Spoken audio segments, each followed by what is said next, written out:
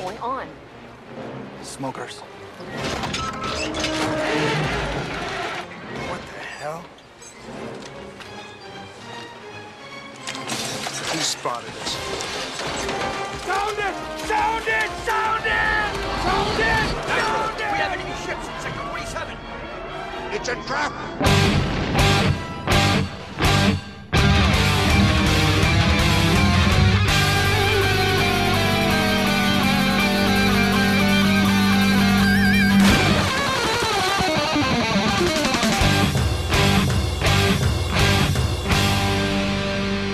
Welcome to the Mad Max Minute Presents Waterworld H2O Minutes at a Time. I'm Rick.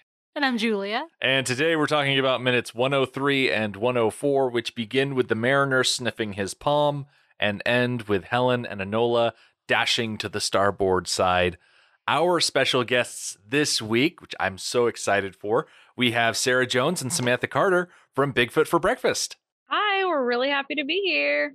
Hey, so we're just part of a kind of a conspiracy missing persons podcast, UFOs, all that good stuff. So it fits right in, right? Yeah. I looked at the minutes for today and I said, oh, wow, look at all those dead bodies. And I just recently, actually, now that I think of it, it's been quite a while that I've been listening to Bigfoot for Breakfast. And I thought, that's pretty gruesome. I bet Sarah and Samantha would like to talk about that. And so I contacted you and luckily you responded. Oh, yeah, we'd love to talk about gruesome. Yeah. I also have a mild obsession with Kevin Costner, so We both do. Excellent. That fits in so well. I historically have not listened to Bigfoot for Breakfast, but when Rick said, hey, let's have these ladies on, I think it's a good fit, I sampled some episodes. First of all, I really enjoyed your podcast. I love conspiracy theories. So much fun. Love it. One of the first episodes I listened to, it was something about early European settlers in the United States, and like very, very like the first ones. And they had built a wall around their settlement and they got scared. And so they hung some of their dead bodies on the outside of the wall to bolster their numbers and make it look like they had more people defending their settlement than they really did. Yeah.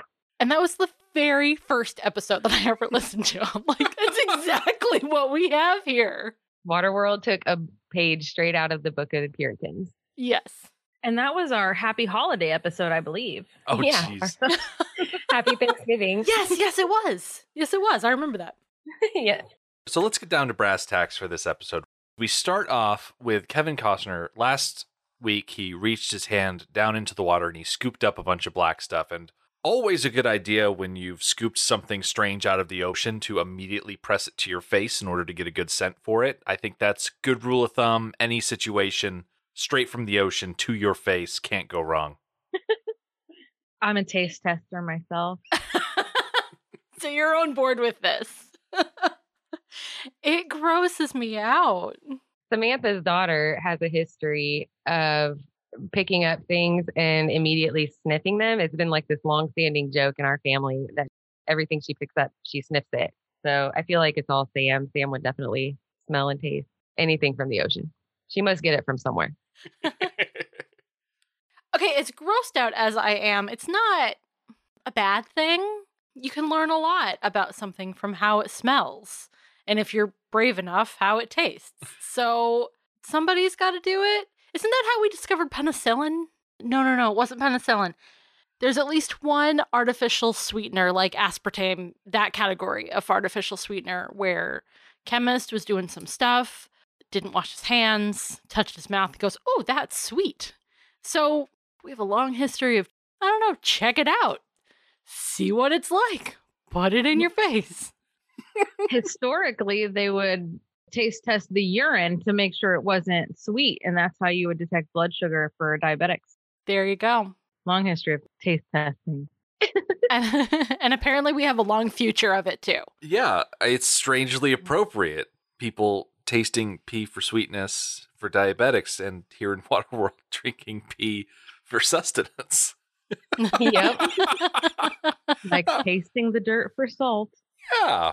Helen has her hands on the spyglass that the Mariner was using last week, and she takes a quick peek at this trading outpost here. And we don't see that many people up on the top platform, and we see a bunch of folks strapped to the bottom of the tower. And I want to duck into the novelization real quick to get a bit more depth on this situation. She plucked the binoculars from his hand and had another look. She could see the traders waving, yes, but there was something odd about it. Something wrong. Then she swung her view down to the bobbing box-like structures and saw that they were cages. And in those cages, clutching the bars, much as the mariner had been when he was dangling over the organo barge, were pitiful, shabby examples of humanity at its saddest. Slaves. Fear clutched her chest. Lowering the binoculars, she said, It's a slave colony. They didn't put floating cages in the movie for, I'm guessing, production reasons, even though they already had a cage from earlier in the movie. But you get the sense that these folks down at the bottom of the tower, they're not willing residents, willing participants. They definitely seem to be captive in some way. Yeah. I remember thinking years ago when I watched this movie as a kid that it was so obvious that the people were hanging from chains and moved so strangely. I mean, who waves like that? And it seemed like it would be such an obvious discovery early on. I just felt like it was a really bad plan. I think working in the Deacon's favor is that Helen and the Mariner and Enola have never seen Home Alone. So they have not been exposed to this particular kind of ruse before. For the longest time, watching this movie, I never got the sense that this outpost was a slave trading outpost. I always thought that the people hanging here at the bottom, who on closer inspection are wearing manacles and are chained to the structure, I always thought those were people that were killed by the smokers and they were strung up down here to sort of represent a welcoming party. That was also my impression. I don't recall ever thinking about it as a kid, seeing this movie, but watching it as an adult, frankly, it doesn't matter whether they're dead or alive. They're in the position that they're going to be in. If they were alive, they'd still be hanging like this. And Helen certainly also has that realization. She's put off by it. She is slightly shocked, maybe not as shocked as I would like her to be, but she picks up what this outpost is putting down. It seems like the spyglass itself, though, is not a common item that people would have. So I could see where, from a distance, this would be a feasible plan, aside from the fact that he seems to have things that other people don't. Yeah, which the Deacon, I'm not sure, has picked up on that yet. Let's see, does the Deacon know that the Mariner is a fishman? He does, because he's got the intel from the Nord, who met the Mariner back in the atoll. So he does know that the Mariner is a fishman, but I'm not sure yet he really realizes what that means. Which we haven't really been shown what that means yet either, because we haven't gotten that underwater scene yet. Right. So we, as viewers, have gotten to see, yeah, he's got stuff that nobody else has. We don't really know the extent of that yet. And the Deacon even less so. So the Deacon wouldn't necessarily expect him to have all of these fancy items. Right, or the ability to understand what's actually happening here faster than the Deacon would want him to. Are you at all disappointed that the Mariner has a regular telescope and not two specially made lenses that he wraps in a piece of leather and then ties in place with a string, a la the telescope in Prince of Thieves? I think that would be an upgrade, even though it's, I think, technologically a bit of a downgrade from what Helen is holding in her hands, but functionally, I think it would be an upgrade. I feel like from a film standpoint, though, that would have been a great homage. It really would have.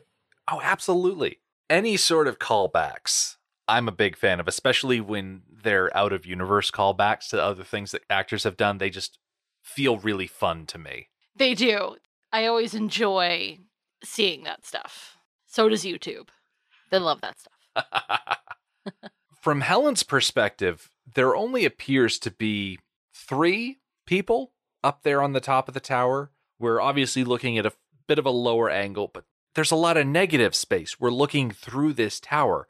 And so it's a bit surprising when we cut in close to reveal that the traders are indeed dead, that there are a whole gaggle of smokers hiding up there. I think it stems back from the production where they built this tower on top of a buoy, and sure, it would stand upright on its own, but if you put too many people up at the top like this, it would probably tip over. And there was that story about it tipping over at least once. The YouTube channel, The Atoll, noted that if you're looking at this outpost close up, they're probably tied to the dock.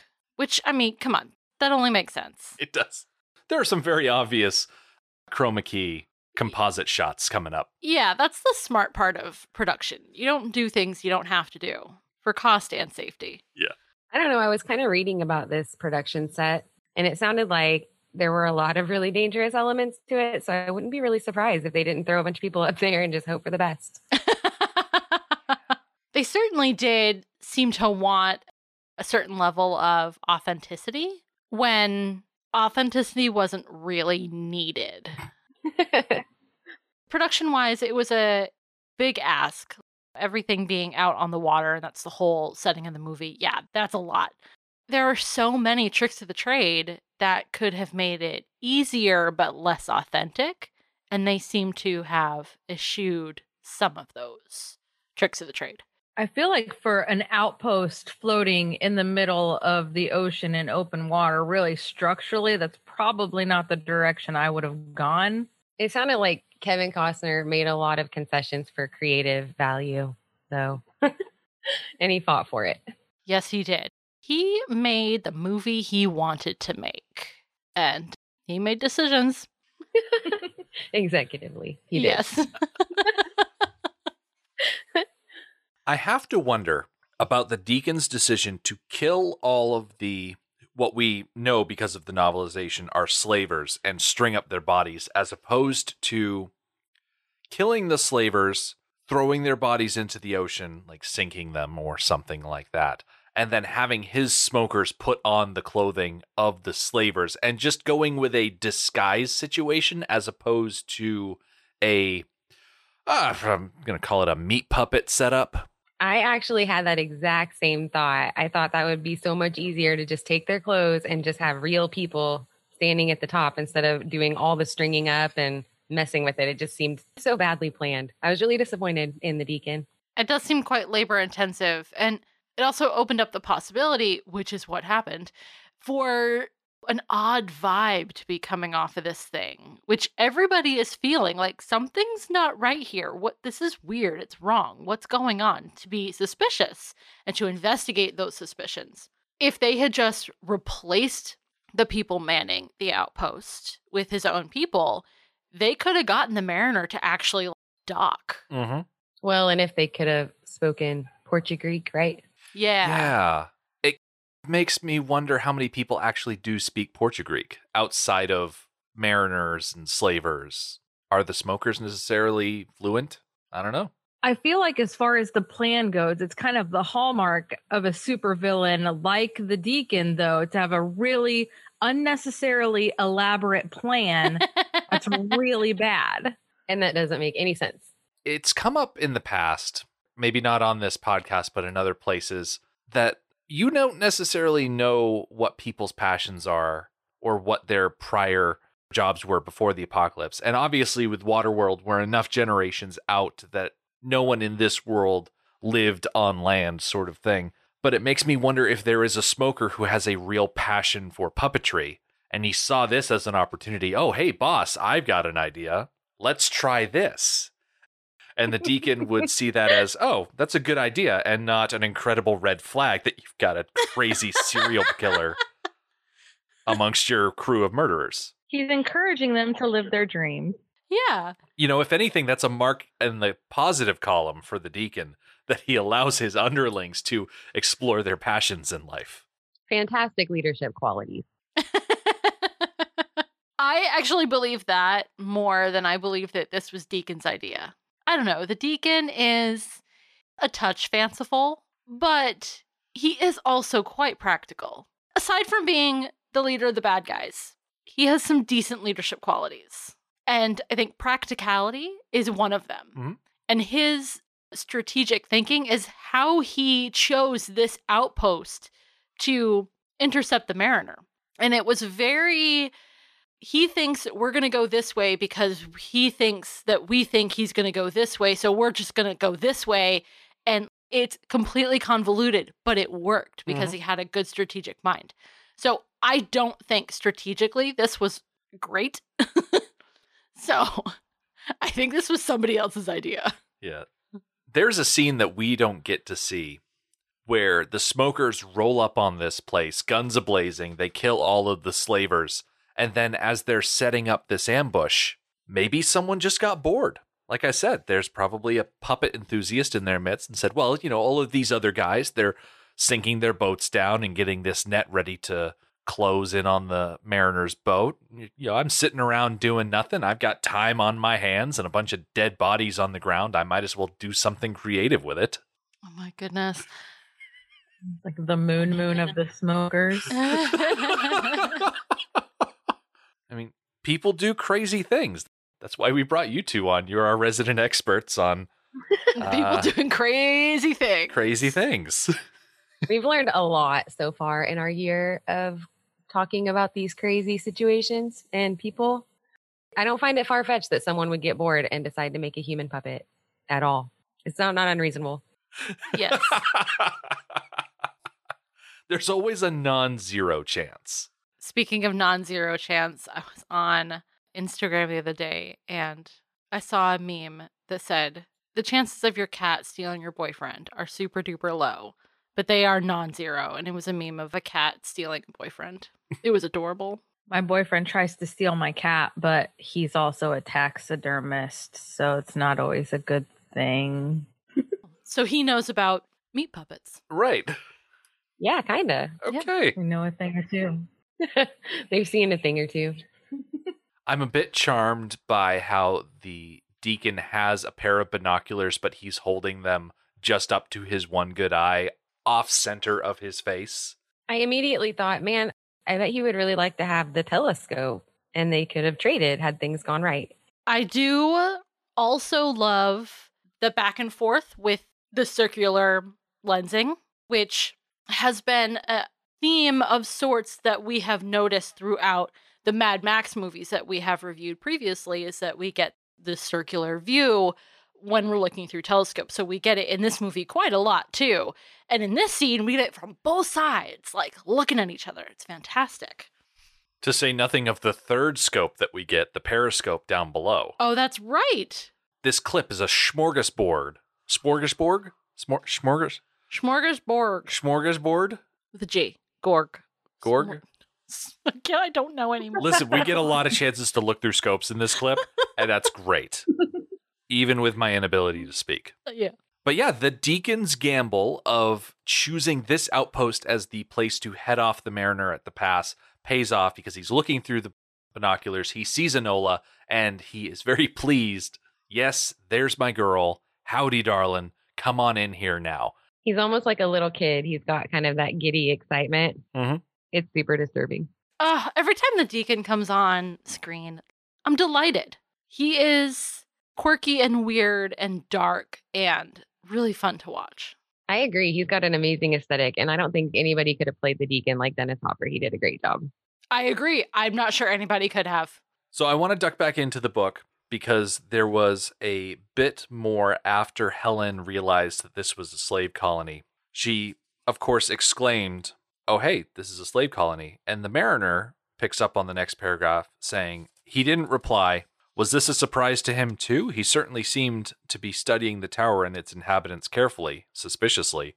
Or, and the thought chilled her thoroughly, had he brought Helen and Enola here to sell them? Amidst all of this suspicion of Helen looking at the tower, the deacon looking at them, the thought is running through Helen's mind, are we going to this tower, a slave colony tower, so that the mariner can sell us? Which is a bit worrying for someone who's been in a precarious situation this whole movie. It makes me sad that the book goes to that place. It feels too real that women and children are abducted and tricked into sex slavery. That happens all the time, and it's really sad, and it's really hard to stop, and it's an epidemic, especially in the United States, but really, really all over the world. I'm glad that that wasn't included in the movie. As explicitly, yeah. Yeah. From another perspective, though, I feel like that level of uncertainty that she is experiencing throughout the whole film adds a bigger dynamic to her character. So I'm kind of sad that they didn't, but also from your perspective, also glad that they didn't. She's already been sold once before. So there is a track record with the Mariner of him taking his passengers and selling them off for scraps of paper. Mm-hmm. We all know how I felt about that. Yeah. Not great. Not great.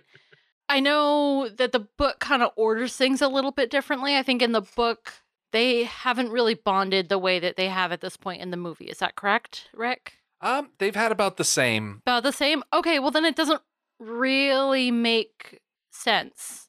I know that their relationship is still newly civil. So you don't cure uncertainty because you've had 2 or 3 good interactions with somebody. That uncertainty sticks around for quite some time. But we only have so much amount of time. Like, we need to go on a certain path, and that feels like a setback. At this point, narratively, these thoughts about, oh no, is he going to sell me again, should not be present from a character arc standpoint. They should be past it at this point. Yeah. I also don't like 2 instances of him potentially selling them. Honestly, if I had to choose between the two, between the Mariner literally selling Helen to a drifter for sex and, oh no, did he bring us here to sell us into slavery? I'd rather see into slavery, because the Mariner selling her for sex just was so bad. It was so bad. It went too far and had a bad outcome, did nothing to forward the plot or relationships. There was no point to it. So if we had removed that scene, and in this scene, her confront him and say, hey, did you bring us here to sell us? You jerk. And she yells at him and she defends herself, and he has to defend himself and say, no, I did not. Something's not right here. We need to keep investigating. I would rather have seen that. So that is coming. That exchange is a conversation that happens after this action scene. Oh, it does? Because I didn't we are remember that. watching the extended edition. Okay, good. Then it's redundant. They already had this situation about ownership and selling. Just another reason that that scene where he sold her to the drifter was not needed. I do think that the kind of exchanges that they have regarding buying and selling people, or women in particular, do add a lot to the movie and kind of showing what the world would be like in a situation like that, because it's such a harsh place and everybody's just trying to survive barely on anything. Those situations would probably arise. In the first exchange, you can really see the Mariner's guilt, even though obviously I don't think it was good at the very beginning, but it kind of just gives his character a little bit more shape too. So do you think that it dawns on Helen immediately? Like, when we see Helen pulling down the telescope from her face and she's got a bit of a surprised look on her face, do you think that thought of being sold again starts right then? I think so. I'm not sure necessarily if it's a good thing that they downplayed the slave colony aspect of it in the final cut of the film, because they really gloss over it. And the main thing is here, everyone on the tower is dead. The smokers are here. That really dominates the action scene coming out because it is the most integral thing. And I really understand why the confrontation between Helen and the Mariner that we're going to see in weeks to come is cut from the theatrical version. And one of the reasons why it took me so long and reading the novelization to realize that it was a slave colony and not just a trading outpost, like the Mariner says earlier. Right. It's interesting that when there is a skirmish or a battle, lots of things get thrown out the window. She has suspicions about the intentions of the Mariner to sell her to this slave outpost, but right now, that doesn't matter. Right now, there are bigger problems. They need to defend themselves. There's going to be a battle. So it's very interesting to see what people are willing to overlook in times of war. Mm-hmm. Dipping back into the book, I've skipped ahead a little bit. The Mariner moved to the edge of his ship. The woman trailed after him, saying, "Why did you bring us here?" "Quiet," he said, and leaned out to have a look overboard. The water gleamed with the faint but telltale iridescence of oil. a sure sign of a go-juice boat, and a strong indication of Waterworld's prime proponents of such vehicles, smokers. But there was no sign of any boat, let alone a go-juice boat, let alone a smoker. Still, the mariner had to follow his instincts. Out here it was the only thing that kept you alive. So he left the woman behind to babble her questions to the wind, and moved to the starboard hull, where he ducked below deck into a crawl space. Within the womb of the ship, he removed a floorboard and exposed a wet well open to the water below. Nearby was his portable periscope, which he thrust into the wet well. At first, all he saw was water. What had he expected? He guided the periscope to give him a full view of the main hull, and then, jarringly close, he peered into the hideous face of a begoggled, breathing tubes up the nose smoker. Okay, begoggled is a fantastic word. Oh my goodness, that is just so begoggled. Oh, it's great. It's great.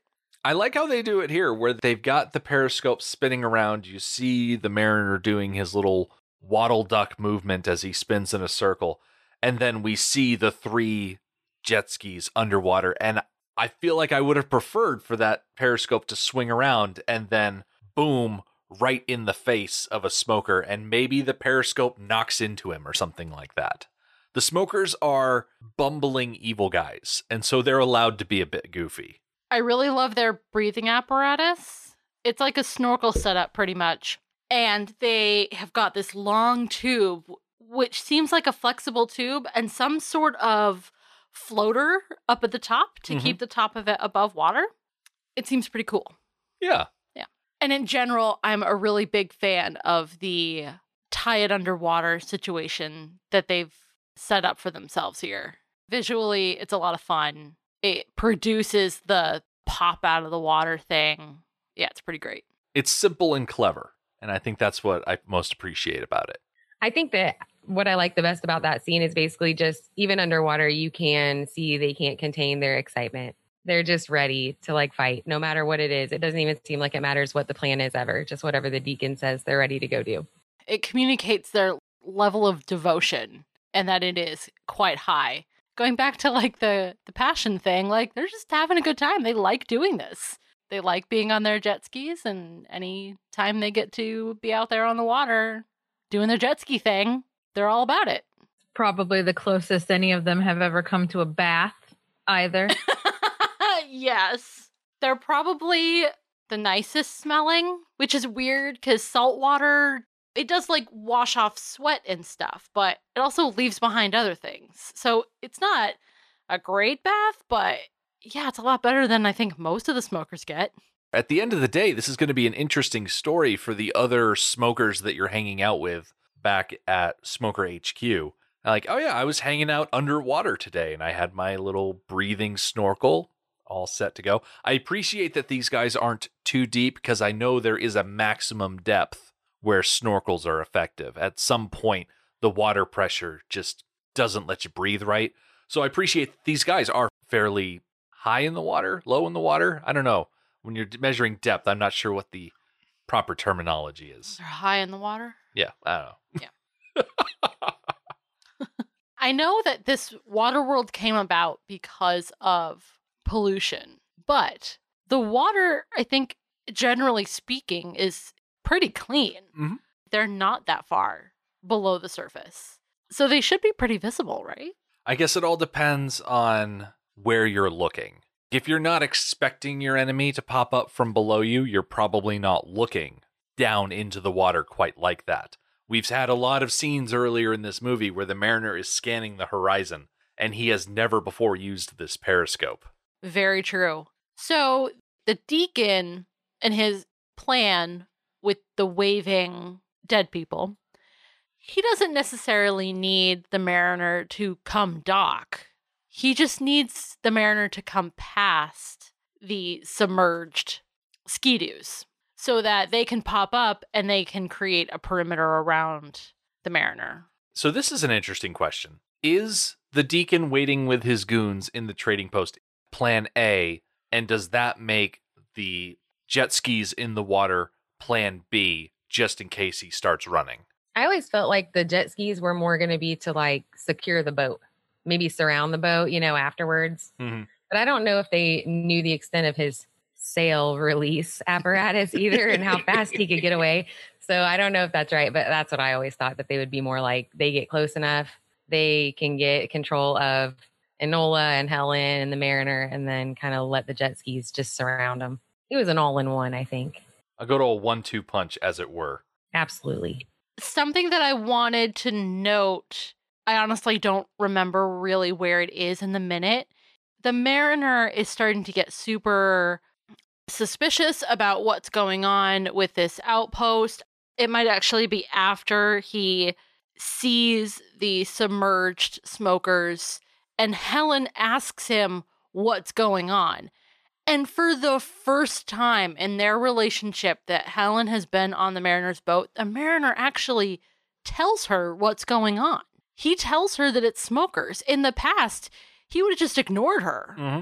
And she would have been forced to come up with her own plan that may or may not have worked. We've literally had that situation before.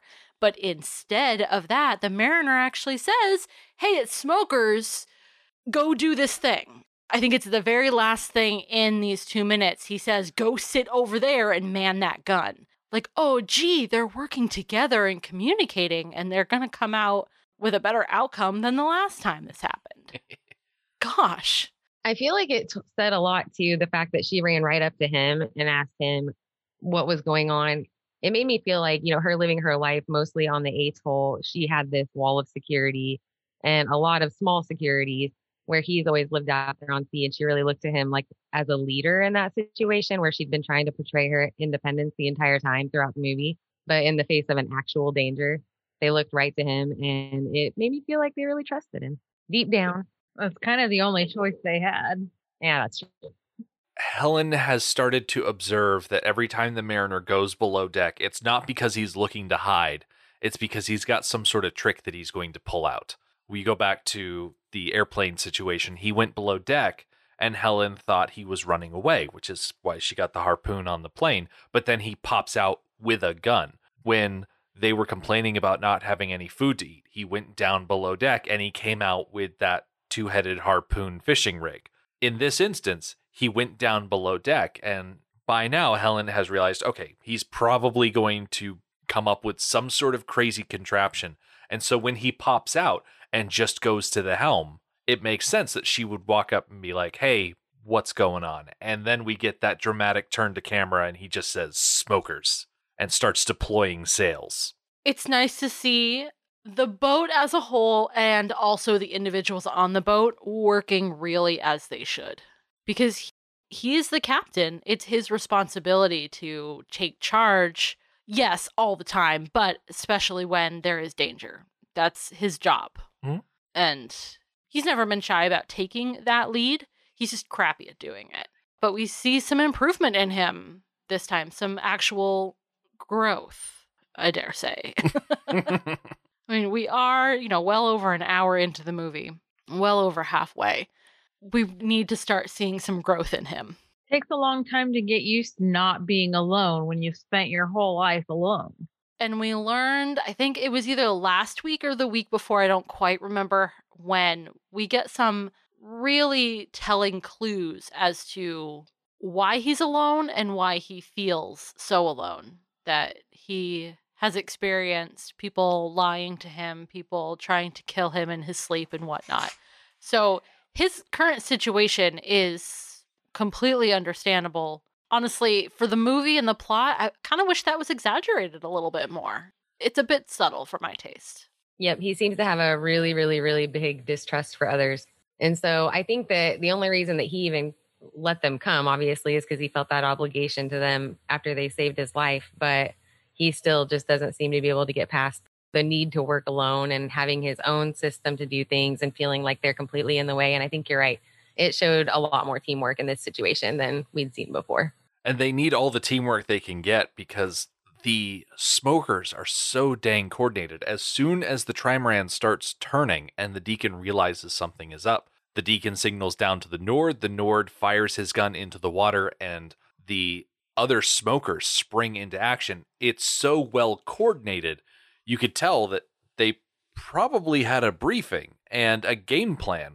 I'm not saying they had whiteboards, but they probably drew out a game plan for exactly how this is going to work. When you hear the bang, you cut those lines, and then we see smokers coming out of the woodwork, popping out of the water, literally left and right to encircle the trimaran, pulling this massive net.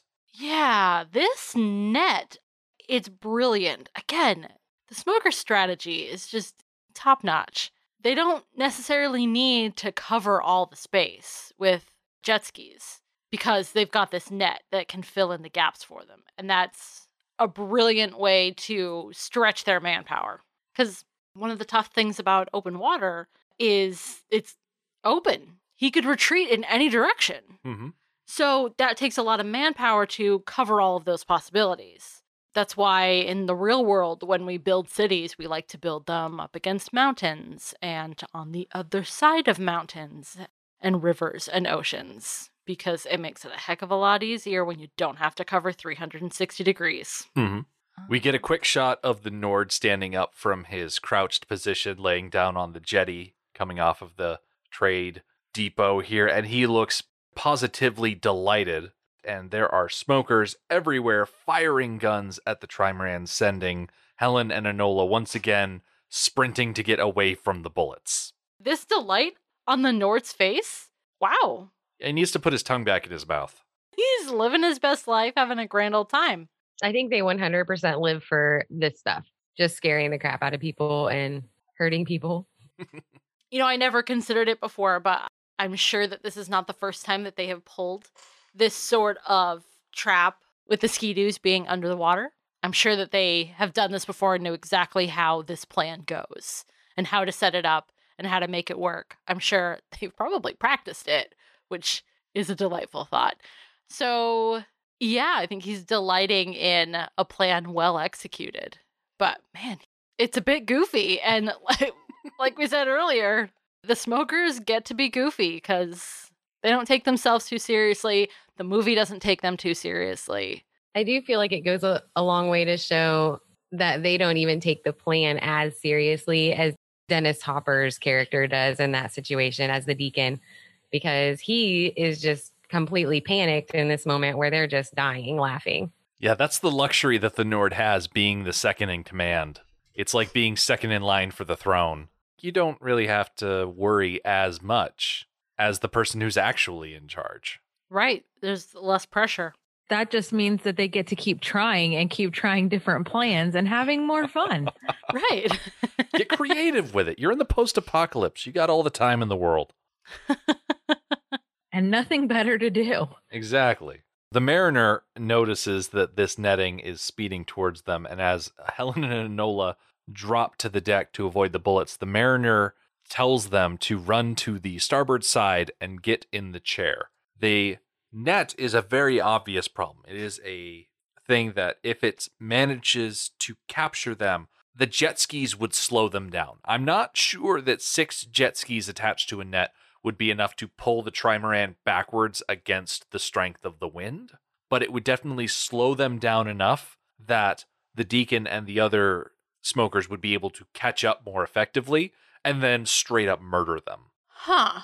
If they ensnare the trimaran in the net, there's nobody else available to jump from the jet skis onto the trimaran. So I'm not sure that they're really meant to be as an attacking force, more like as a containment force. Yeah, so you've got the 6 jet skis attached to the net. Those are the ensnarers. And then you've got the other jet skis that were hidden behind the trading post that fan out behind the Nord. Those are the kill force. I'm sure we'll get to see more of the jet ski action next week, but I'm just kind of wondering how effective a kill force can be when you have to drive your own vehicle and you have to exert a certain amount of attention and devote a certain number of limbs to your vehicle. It just doesn't seem the most effective. If they had passengers, that's what I want. I want them to have passengers who can devote themselves to the attack. I mean, even if they abandon their jet skis and leave them adrift, they have the resources to recover them later. It's very true. There is a move that the smokers do that we got to see back during the atoll attack where they will come up alongside of a boat and they will jump from the jet ski onto the boat. And it failed that first time around because the mariner only had to focus on that one guy, and so he was able to kick him in the face before he could climb up onto the boat. But when you've got this many dudes all trying to board you at once, I can imagine you would be hard-pressed to cover them all. I'll definitely be watching out for their attack strategy. If they can get that far. If they can get that far. Which, honestly, I've seen this movie through a couple of times. I don't remember what comes next. I don't remember how this attack ends. So, I will watch the next 2 minutes next time. Yeah. We get to see why they're running to the starboard side, why getting in the chair is so important. And that'll all just come next week. I never would have thought of that plan. I'm just not that creative. And I don't like boats, but I don't think I'd have ever thought of that plan for the net. No, the smokers were somewhat smart in this situation, but I do agree that it was not a well-balanced plan. It leans very heavily on some of their skills and does not capitalize necessarily on all of them. Do you think that you two would do well in a Waterworld apocalypse? I heard I don't like boats. I love the ocean and I love boats, but I am super terrified of sharks, so I don't like to swim in the ocean. That's all I think about is what is underneath me. So no, probably not. Yeah, that's incredibly fair. Do you have a preferred type of apocalypse you'd like to find yourselves in? As long as it's like warm and land, good to go. Good to go on any of that. If I can grow some sort of food, I'm all right. I'd take Zombieland zombies. Like, why would you throw zombies in there if it could be warm and dry with 0 zombies? How about water zombies? I think we could take a whole new dynamic here on this movie. They need the meat puppets could just come alive. Oh, dear. Ooh. Ooh, I like that. Everyone that goes into the sludge ends up. Coming back out Crawling again. back out. Oh, that Ugh. is so gross. I don't know if anyone's done Waterworld zombies yet. Yeah, I'm trying to think if, I mean, not that I'm well versed on, zombie movies, but not that I can think of. Someone has got to have done a zombie outbreak on a cruise ship. Enough real world outbreaks happen on cruise ships that someone must have made a movie where About zombies happen. zombie cruise ship. Tangentially related, Minecraft has water zombies. Yeah, they do. And they throw tridents at you. Well, And they of go course do. glub, glub, glub, glub, glub. And it's not great. It's not great. Trident wielding zombies are definitely a force to be reckoned with. Yes. I also hate when my kids leave their Minecraft on and then I'll be doing dishes or something later and all I can hear is these horrible little creepy sounds from the Oh my zombies. goodness. And I have no idea where they're coming from. And it takes me a minute to realize that that's what it is. And there's some really freaky noises that come out of Minecraft. There absolutely is. And you don't realize how freaky they are until you're unaware of what it is. And it's like, wow, that's a terrifying noise in my house. Yes. So that's the only water zombie that I can think of. Yeah. Well, they did Sharknado, so I'm sure that water zombies won't be far behind. That's very true. Never count the Sci-Fi Channel out when it comes to original programming. They haven't done zombie natives yet. Oh my God. It's going to go in so many different directions. Yeah. Oh god. I mean, mostly in a circular one, but still. Yeah, it is very circular. All right. That's enough. Sam and Sarah, it's always good when two drifters meet out on the open ocean that something is exchanged. Could you please let our listeners know where they can find more of your stuff on the internet? You can find us on any podcast platform that you listen to, and we're also on YouTube. They can contact us if they ever wanted to. We're on Facebook, Twitter, Instagram, all the social medias, and we have a website, bigfootforbreakfast.com. Sam and Sarah do a lot of great research. They present it really well and clearly. They have a great dynamic, as you've heard today. So definitely go check them out. We really appreciate you guys having us too, because it was so surprising that you guys were doing Waterworld, since it's a movie we really grew up with. We quote this movie all the time. So when you said Waterworld, I thought it was just kind of fate, because it's not that popular of a movie, in this age It's very true. at this point. We have a recurring, what are you thinking about? And have a smoke if you missed your mom. Nice. As for us, come back next week. We will see Helen, Enola, and the Mariner work together to escape the net. We'll see yet another hidden trick from the Trimaran, and Deacon will demonstrate why sometimes it's better to just do it yourself. The Mad Max Minute podcast is a fan project by Rick and Julia Ingham. Waterworld was written by Peter Rader and David Toohey, directed by Kevin Reynolds, and presented by Universal Pictures. Mad Max Minute is produced and edited by Rick Ingham. Our opening music is Verdi's Dies Irae by Daniel Batista of danielbatista.com. Our home on the internet is madmaxminute.com. You can follow us on Twitter at Mad Max Minute. And like us on Facebook by searching Mad Max Minute and join our Facebook listener group, Mad Max Minute Beyond Microphone. If you'd like to support the podcast, visit patreon.com/madmaxmin. Thank you for joining us for Waterworld episode 52. We'll see you next time.